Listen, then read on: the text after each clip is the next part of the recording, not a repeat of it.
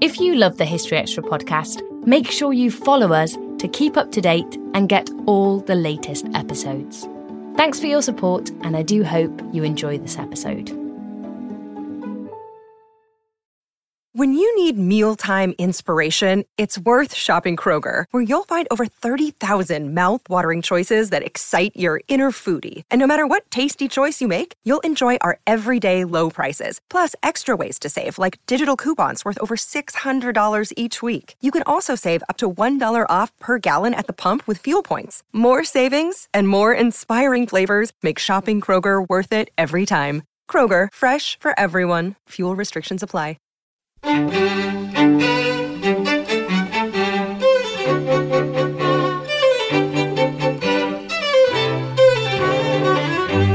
Hello and welcome to the History Extra podcast from BBC History Magazine.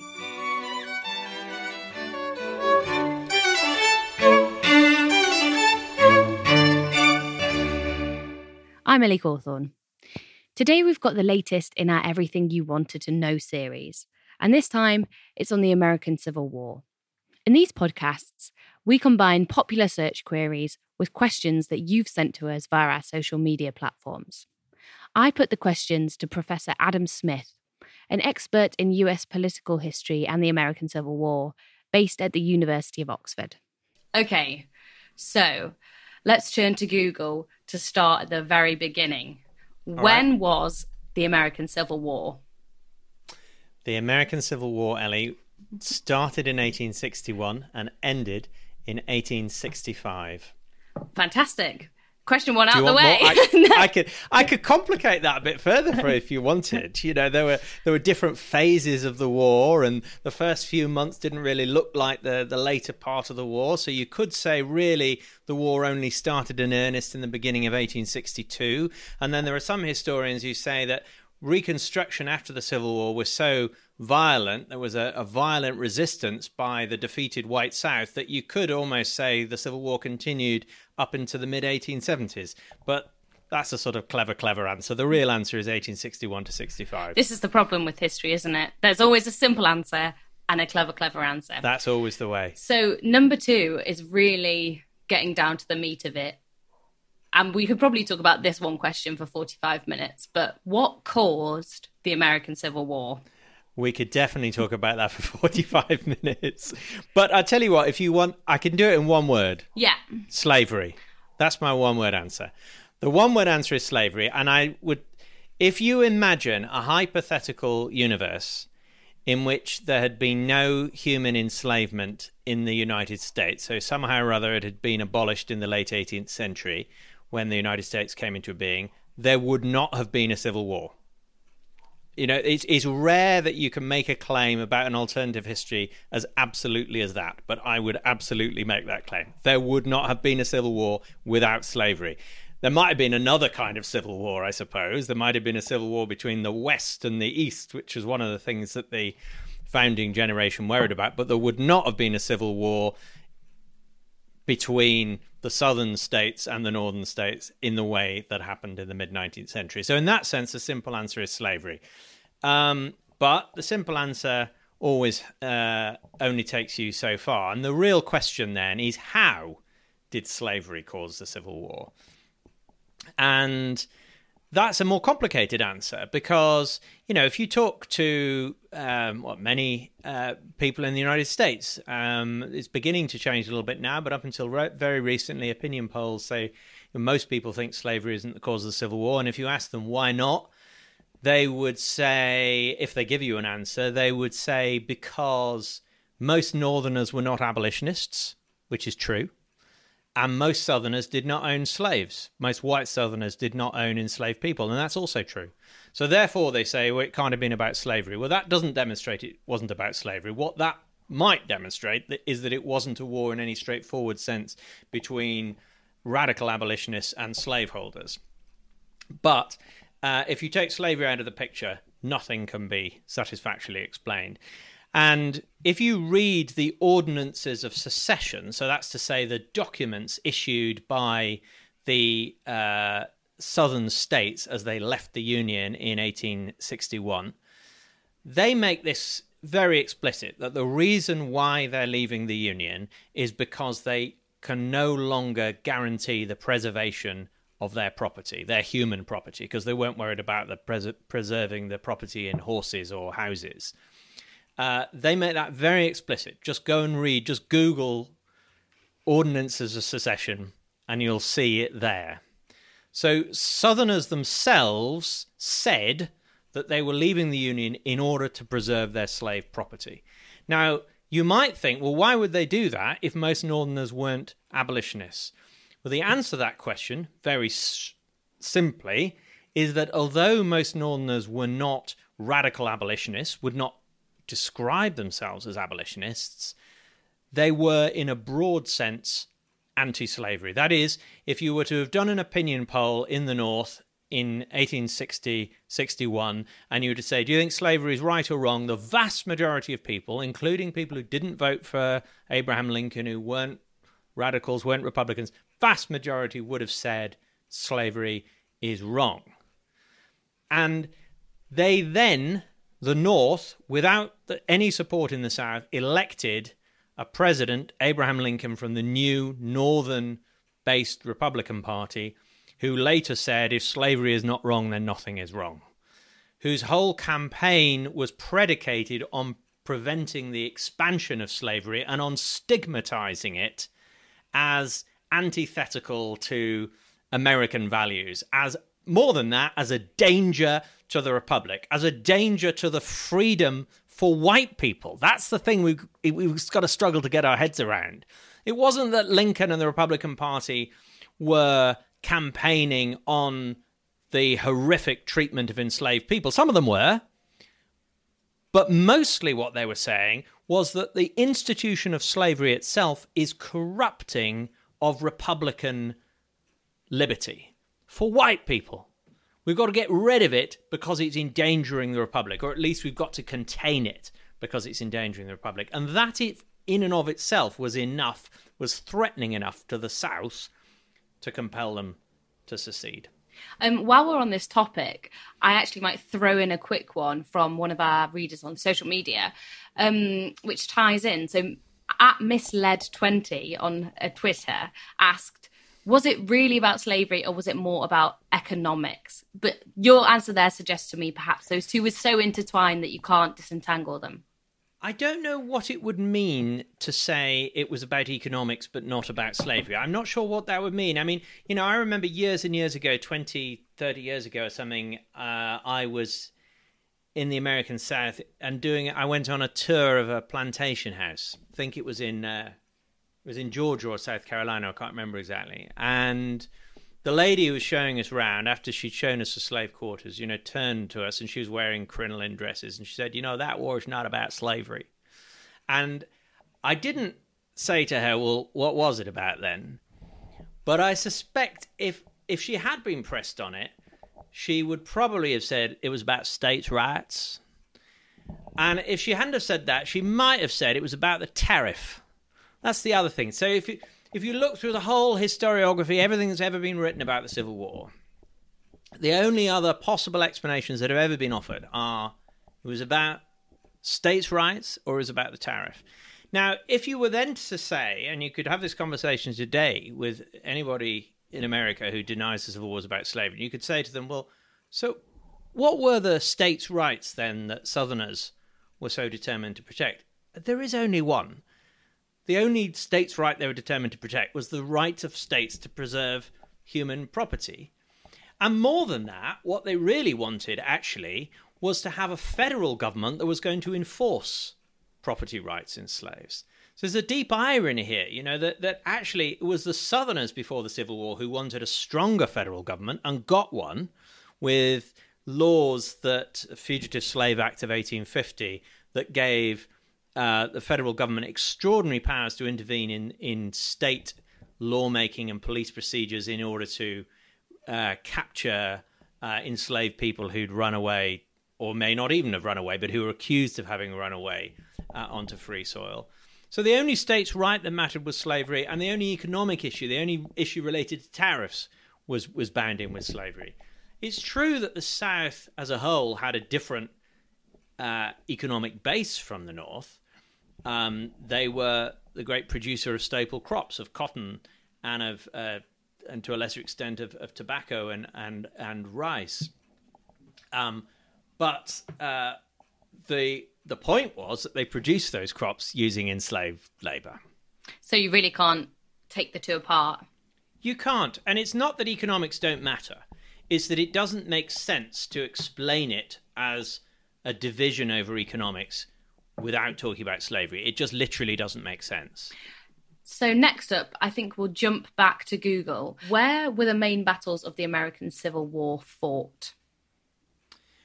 Well, there were two main theatres of the war, to use the terminology that historians of the war and Civil War buffs recognise. One was in the Eastern Theatre, which is to say in Virginia, mainly in the area between the capital of the Southern Confederacy in Richmond, Virginia, and the capital of the United States in Washington, D.C., which is a small area. You know, if you were to drive it today, it's like an hour and a half, 2-hour drive or something down I-95. It's a short distance. That was one theatre of war. And the other theatre of the war in the West was around and up the Mississippi Valley and then arching round to, as it were, join hands with the Eastern Theatre towards the end of the war. Almost all of the battles were fought in seceded states, that is to say, in the South. There's only one major exception to that, and that's the Battle of Gettysburg in July 1863, which was fought in Pennsylvania when General Lee, great Southern general, leader of the Army of Northern Virginia, invaded Pennsylvania for various reasons, which have been much debated by historians ever since, and suffered a defeat at the hands of General Meade on northern soil. And Gettysburg is, if there's one battle people from the Civil War, people might be able to name from the Civil War, it's likely, I would imagine, to be the Battle of Gettysburg. And that's always been the case. And it's partly because it was seen as the battle that turned the war, the high tide of the Confederacy, from which everything then receded. But also, I think it's important and it's memorable because it was this big battle fought on northern soil. So it brought the war home to Northerners in a way that wasn't true for other military engagements.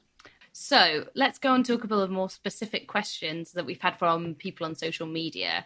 So Gigi UK on Instagram asked, were men conscripted or did they volunteer to serve? So, no, it's an interesting question, and the answer is both. So at any one time, the great majority of recruits, certainly in the Union Army, were volunteers, but conscription was also used. It was really used as a recruitment tool, as a kind of threat. So there was a carrot and a stick. You know, the carrot were bounties that you would be paid for joining up. The stick would be the stigma of having to be recruited. And so each local area, each state and then locality was given a quota of men that they had to raise. And if they couldn't raise it through volunteers, then they would use conscription to fulfill their quota. So Chris's Sparta on Instagram has two questions which are kind of interlinked next, which is, were individuals compelled by loyalty to their state, or were they more likely to follow personal ideals? And also, as a kind of side question in that, did many Northerners fight for the South and vice versa? Well, those are really interesting questions, but to take them sort of in reverse order, did many Northerners fight for the South? No. I mean, and vice versa, not really, although there were many more in that latter category. So there were pockets of people in northern Alabama and in western North Carolina and certainly in the western mountainous area of Virginia, which ended up separating from Virginia and formed what is today the state of West Virginia. So there are pockets of the South where and parts of Tennessee and so on, where there was strong support for the Union. In the border states, the situation was very confused. So you look at a state like Missouri or Kentucky, and there were then in some of those places genuinely divided families, and brother literally was fighting against brother in some instances. By and large, though, and compared to other civil wars, such as the English Civil War, for example, this was actually not a war of brother against brother, relatively speaking. It was a war in which geography determined loyalty in most cases. So then the first question was about state loyalty or personal ideals. I would want to separate people fighting for the Confederacy and people fighting for the Union in answering that. I think if we think about the South fighting for the Confederacy, there's no question that there was a strong sense of state loyalty, and that comes across in the letters and diaries, the sources that we have in which soldiers talk about, very overt terms, their love for the state. And there are famous examples. Robert E. Lee, for example, who was a Virginian, who was a colonel in the U.S. Army before the Civil War, and was offered by President Lincoln through an intermediary command of the Union Army at the beginning of the Civil War, but famously, of course, said no on the grounds that he couldn't bring himself to lead an invasion force of his home state of Virginia. I think there were a lot of other factors going on there in General Lee's decision, but I don't doubt that he was sincere in saying that. So state loyalties did matter. And I think, you certainly get a sense in reading the letters of Union soldiers as well that they're very conscious of, being a farm boy from Maine or from Michigan or upstate New York, and that's part of their identity. And of course, they're in state regiments and they're with people from their home communities. But Union soldiers were fighting to preserve the Union.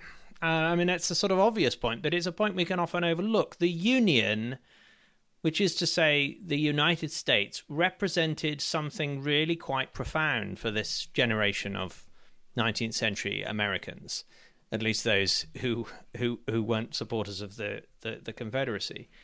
The Union, in the words of Abraham Lincoln, was the last best hope of Earth. If what was at stake in the war was the survival of government of the people, by the people, for the people. It was, if the Union was destroyed, if it was broken up, if the Confederacy was allowed to survive as a separate independent republic, then the possibility of people's government would be eliminated forever from the whole world. It's an extraordinary thing to put it like that, but that is, in terms, what Northerners believed. It wasn't just Americans, in fairness, who said that at the time. British observers, radicals, people watching what was happening, the great conflagration in North America, watching from Britain and from France and Germany and other places, also shared that sense that there were global issues at stake here. There was huge... that what would happen on the battlefields of Virginia and Pennsylvania and Mississippi and Louisiana would determine whether or not democracy, the rights of ordinary working men, would succeed in Europe and in the rest of the world, or whether autocracy and monarchy would continue to dominate. To pick up on that point, Luigi Guarino on Facebook, he has asked quite a similar-ish question, which is, did other countries take advantage of the war to advance their own interests? Since we're talking about the war on a global scale, I wonder if you could shed some light on that.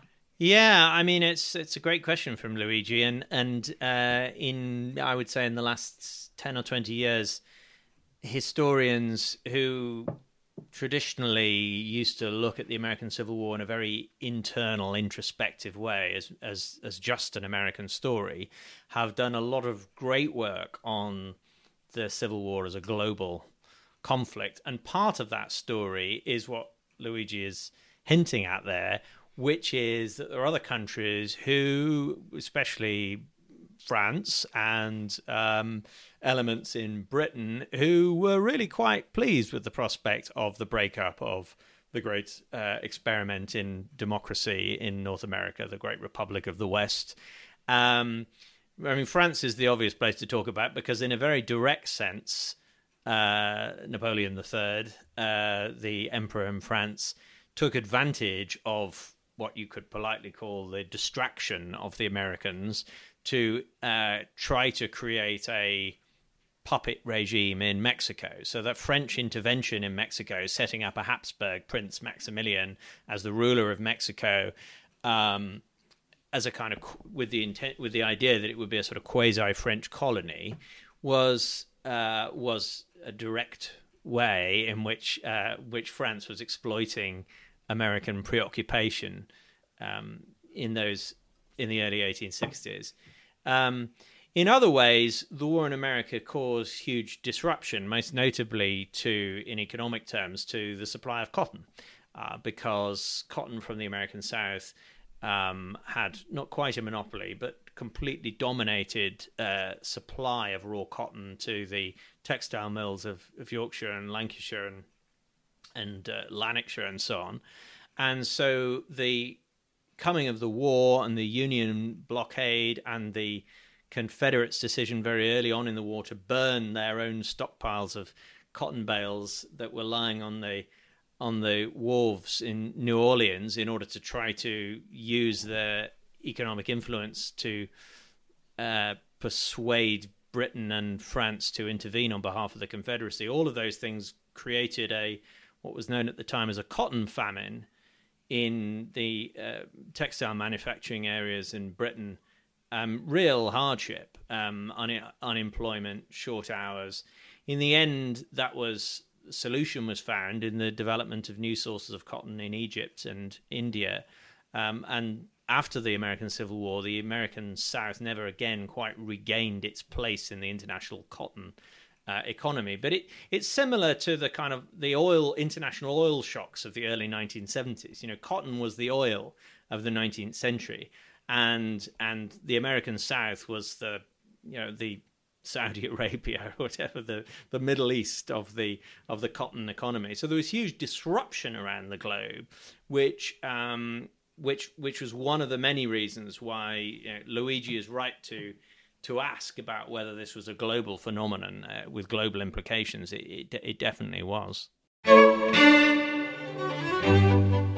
Still to come on the History Extra podcast. But I would say that you can't understand anything really about the modern world without understanding the American Civil War. There's a lot of other things you also have to understand, probably, and beginning with, I don't know, the Reformation, the fall of Rome, and certainly the French Revolution and other things, but you definitely can't understand the modern world without understanding the American Civil War. To take things back down to a ground level now, Leslie Ann Holden on Facebook asks a very pertinent question, which is, in what ways did women participate in the war on both sides? I mean, that's a great question. And the answer is in multiple ways. I mean, this is another subject that we could spend the whole 45 minutes on. I mean, to start with, as it were, the most flowery and colourful, but also the least typical, there were famously some women who dressed as men and joined both armies. And there's some fantastic literature written about some of those people, and they were an object of fascination at the time when they were kind of discovered. And they're really, really interesting stories in their own right. Clearly, that's not typical. Women on the northern home front played critical role in supplying the army. I mean, it's important for people to know really that this was a war in a way fought by amateurs, by citizen soldiers, by a country which, despite the fact that it had fought a successful war against Mexico and its whole history was founded on fighting a successful war of independence against Britain, and so in that sense had a martial tradition, but it wasn't a state-centered military tradition. It had virtually no army. I mean, it had a very small army in 1860-61, a very small professional army.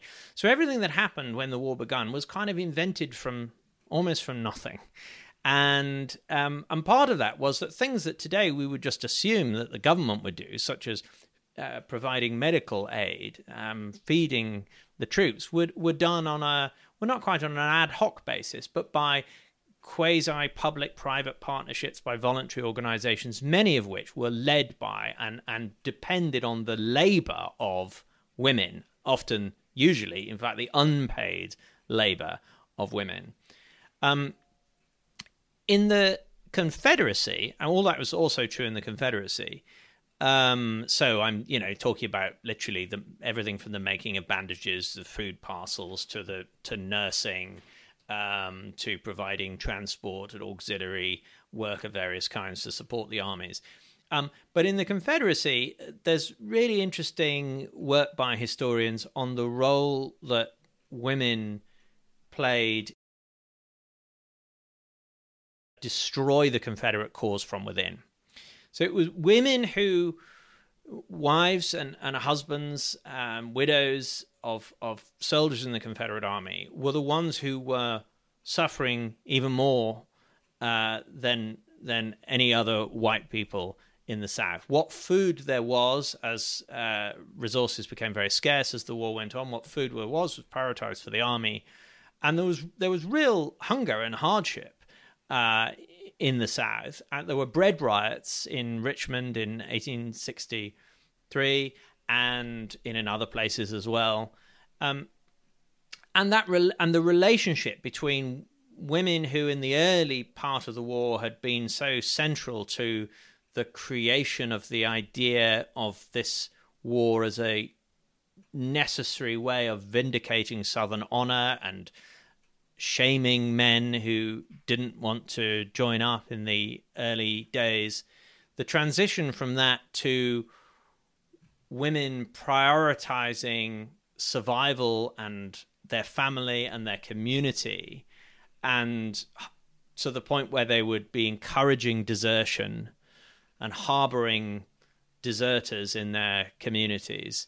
That that narrative of the political shift of women, soldiers' wives in particular, as a constituency within the South is one way of telling the story of why the South lost the Civil War, to put it crudely. There are many, many other factors going on, but women were central to that story, I think. That was an unexpected answer, actually. I didn't have any knowledge of that. So next we've got a question from Lewis Uni on Instagram, who asked how many black combatants fought on both sides. It's a long-standing issue, this, and the American right. The claim that there were black soldiers fighting for the Confederacy. Actually, what happened was that throughout the second half of the war, from 1863 onwards, there were increasing voices within the Confederacy saying, always in a minority, but saying, and from within the army as well, saying, we should arm our slaves. We're outmanned, we're outnumbered, we're outgunned on the battlefield. We have to make use of this human resource.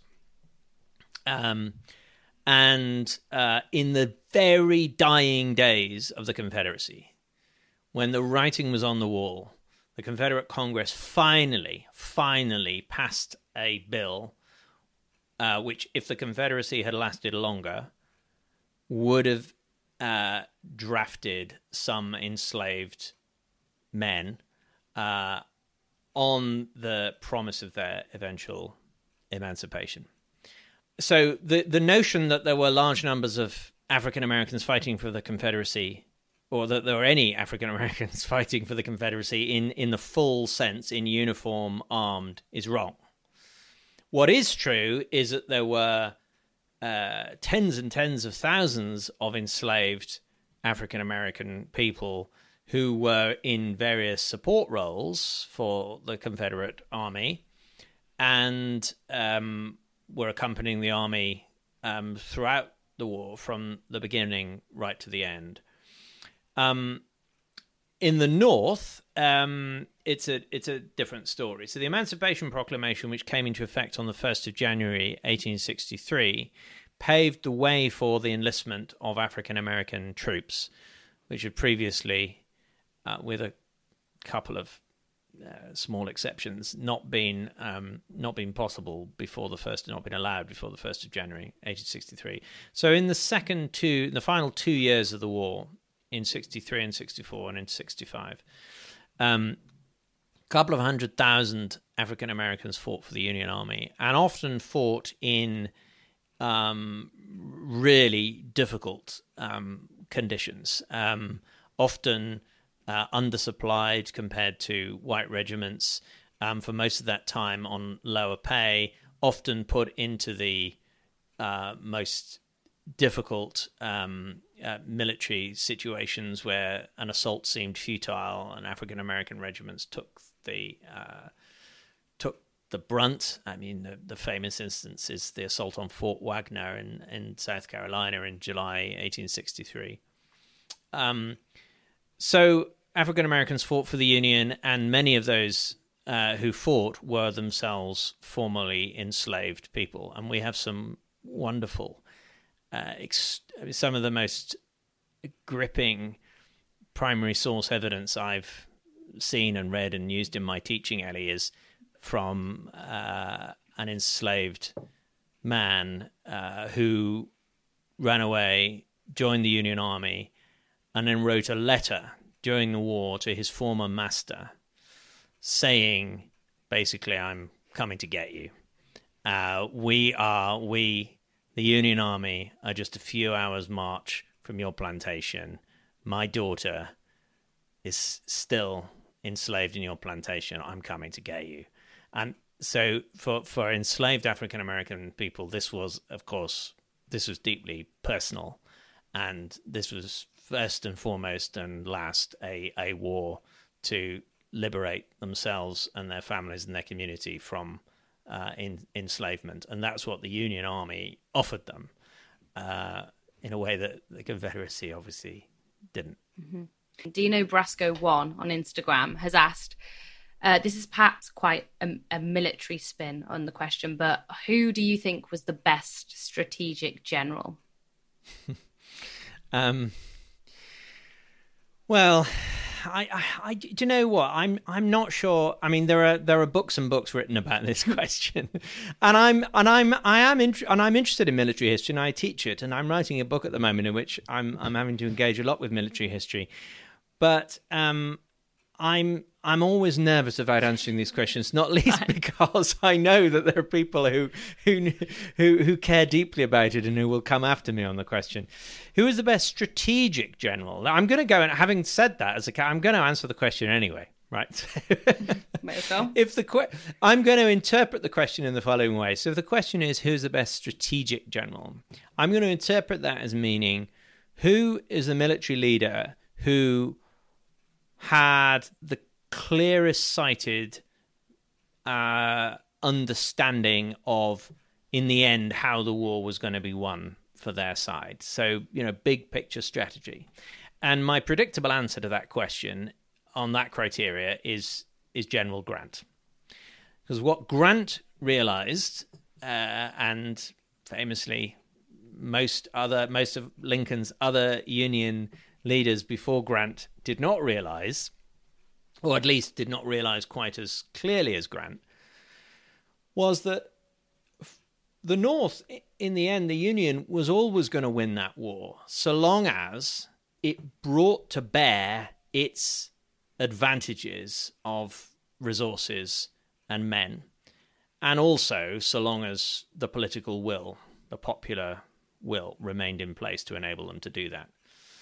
And so what happened in the spring of 1864, when Grant took overall command of the Union armies and started directing Union operations in the East, in the Virginia theater, as well as in the West, where he'd been previously, what happened then was that the Union Army fought every day, day after day. They suffered huge losses, often because they were the attacking force, they suffered higher casualties, both in absolute and in proportional numbers to the defending Confederates. But they just carried on, day after day after day, a war of brutal attrition. Before that, in the American Civil War, there had been were set-piece battles, and then the armies had separated and gone back to lick their wounds in camp, sometimes for months. And then there'd been a campaigning season, then they'd come together, and then they'd come apart again. What Grant did was to keep the pressure on General Lee's army day after day after day. And at the same time, he got General Sherman, who by then was in Georgia, to keep the pressure up at the other end of the Confederate military operation. So for that sheer brutal clarity about what was necessary to win the war, my vote would go to Ulysses S. Grant. Well, I think that kind of answers the next question I was going to ask from Alex Plotkin, which is, could the South have won the war? But you're saying, no, it was inevitable. Well, inevitable is a word that makes historians very, very nervous, you know. Shouldn't it be? And I wouldn't say it was inevitable. I would say, I think what I was trying to say in my last answer there really was that it was inevitable that the North would win the war so long as they did those two things I talked about. So long as they managed to find a way of bringing to bear their material advantage on the battlefield. So they made use of the fact that they had more men and that they had bigger industrial capacity and so could supply their army with ammunition more consistently and more effectively than Confederates. They had to make use of that. They didn't in the first couple of years of the war. But by the end, they'd learned how to do it. And the second thing is they had to keep going. And the problem was implementing the first of those threatened the second. So from the spring of 1864 through to the autumn of 1864 was, I think, was paradoxically the phase of the war when it became harder and harder to see how the Confederates were ever going to militarily survive, but also the period where politically the commitment to maintaining the war in the North was most imperiled. And the two things are connected quite obviously because of the casualty rates. So the casualty rates in the Union Army shot up in April, May, June 1864. And so prompting people who had previously been very supportive of the war effort up until then, I mean, a notable famous example was the editor of the New York Tribune, Horace Greeley, who was always, taken a sort of radical, we would say now hawkish position on the war.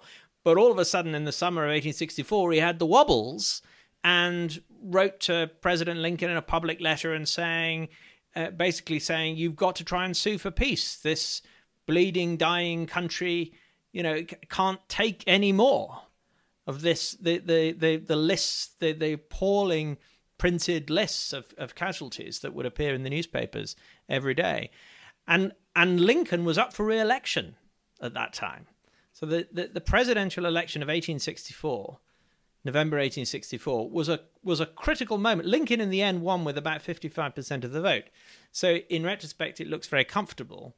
But if a couple of things had gone differently, if Atlanta hadn't fallen to General Sherman at the beginning of September, for example, if the Democrat opposition who were running a general, George McClellan, if they had played their cards a bit differently, run a different kind of campaign, it's not at all unimaginable to me that Lincoln could have lost that election. And if he had, then I think all bets were off.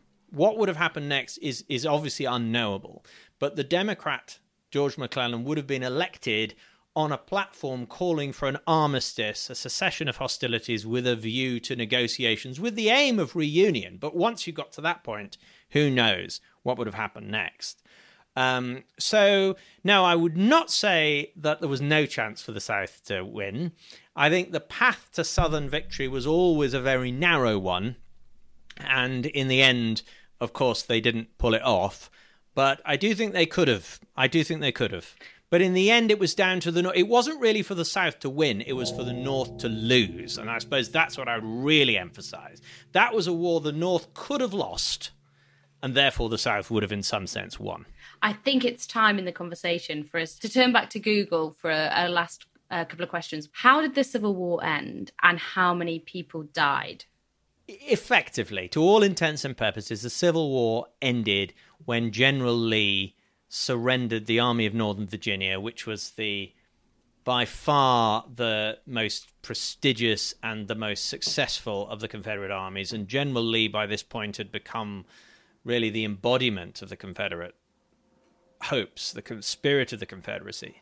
When General Lee surrendered to General Grant at Appomattox Courthouse in April 1865.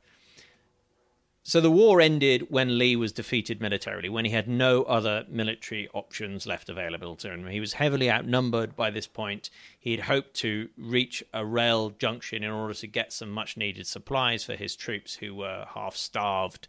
He'd run out of ammunition. He just had no options left. That's how the war ended. The war ended because the North won on the battlefield, and they won on the battlefield because they had more men and they were better resourced and the political will to keep them going. So, how many people died? So the latest estimate, which is based on work done by demographers, is about 750,000. So that up until, about 10 years ago, the traditional answer was about 650,000. Demographic estimate, so based on the gap between the population size that you would have expected to have had if there hadn't been a war, bearing in mind natural causes and the balance of birth rates and death rates in normal circumstances, the additional deaths were about 750,000. So that's the latest estimate, and that takes into account civilian deaths as well as military, although the vast majority of those were military deaths, and the vast majority of military deaths were deaths from disease rather than from battlefield wounds.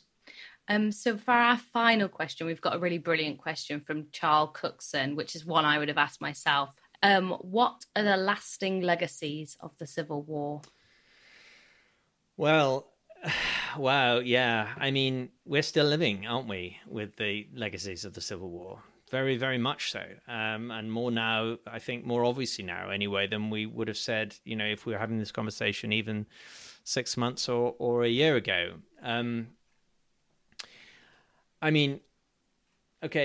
The really short answer is that one of the reasons why the American Civil War is so endlessly fascinating is because it's a very, very unusual example in world history of a war where the losers wrote the history to a remarkable extent. The South was defeated on a battlefield. Their attempt to break up the Union and create an independent Confederacy was defeated. Their attempt to hold on to legal enslavement of human beings was defeated. But to a remarkable degree, the South won the post-war struggle for the memory of the war. Not immediately and not easily, but by 1900 and by the early first half of the 20th century, what's sometimes in shorthand called the lost cause idea of the Civil War, romanticization of the white South. Think of Gone with the Wind, think of the projection of happy slaves, the Mammy character, people going to cinemas and swooning over Rhett Butler. The heroes, the dashing cavaliers, the men of honor were the men of the South. The Yankees may have won on the battlefield, but they did so because they had more money and more men and more resources. And there was a kind of brutal, dirty, onward advance of modernity represented by Northern victory in the war. But the real spirit and honor and romance was with the South. And critical to this was the notion that, contrary to what all Northerners said at the time, white Southerners were not rebels. They were not traitors. Secession had been perfectly legal. This is the argument. Secession had been perfectly legal, constitutional remedy. States had come together of their own free will to form the Constitution back in 1787, and they never would have signed up to that union if they hadn't believed they could get out of it. And so secession was legal, and therefore there was nothing traitorous or dishonorable about the Confederacy. And that is why the Confederate battle flag, the saltire, the famous orange flag with the cross and the stars, the Confederate battle flag was not, for generations of white Southerners, a sign of treason. On the contrary, it was a symbol of what they always called, and many still do, of course, their heritage, their identity. So this was a phenomenally successful effort by the generation who had fought the Civil War and lost to pass on to their children and their children's children the memory of this honorable, albeit failed, enterprise, which was fully within the spirit of American institutions and the American ideal. In fact, if anything, the point was that the Confederates were the real Americans, and you needed the spirit of the Confederacy in order to make America America. And so, bearing in mind everything I've just said, that is why, now we're in an amazing moment. I mean, amazing moment to me as someone who studied the American Civil War for 25 years, where for the first time since the 1870s or 80s, I think, we now have a national movement to demonize the South as traitors and to stigmatize the Confederate flag for what Northerners at the time entirely understandably and rightly regarded it as being, which was the flag of a rebel, traitorous cause. I mean, of course, there's always been people who criticized the Confederate flag, especially African Americans, and that movement has been building for 20 or 30 years. But in the last year or two, because since Trump has come into office and embraced the Confederate flag in such a visible way, that has provoked a reaction which is sweeping away the visible the presence of Confederate flags and statues and other imagery in the South. Mississippi just voted last week, or I think it was just last week or the week before, to remove the image of the Confederate flag from the corner of their state flag. South Carolina did so, took it down from in front of their state house a couple of years ago. So we're at a real turning point. But how extraordinary it is that it's taken a century and a half since the end of the Civil War to get to the point where those symbols of the vanquished cause are now being re-stigmatized as they had been at the time, but as they haven't been for most of the century and a half since then. That's one stab at answering your question about the long-lasting implications of the Civil War, Ellie. I mean, there are many, many other things, of course, that we could talk about. I mean, the Civil War in the end was the war that kept the United States together, with all the world historical consequences for the First and Second World War and American power. That's obviously many podcasts worth of material in and of itself. The Civil War brought to an end a system of brutal enslavement of human beings, albeit it replaced it with other forms of domination by white people against black people for many generations in the United States. But still, it brought to an end slavery, and that had huge consequences, triggering the end of slavery in Cuba and Brazil, which were the other slave societies in the Western Hemisphere at that time.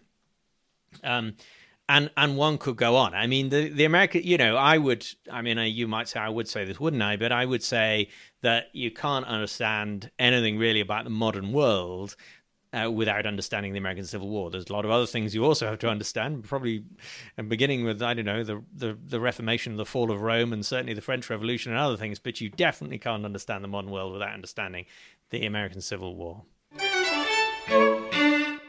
That was Adam Smith. If you found today's podcast interesting, then please do drop us a line with ideas of topics and historians that you'd like us to include in the series. You can do that on our social media channels at History Extra. Thanks for listening. This podcast was produced by Ben Hewitt and Jack Bateman. Tune in next tomorrow when Sarah Lefanu will be talking about the Boer War.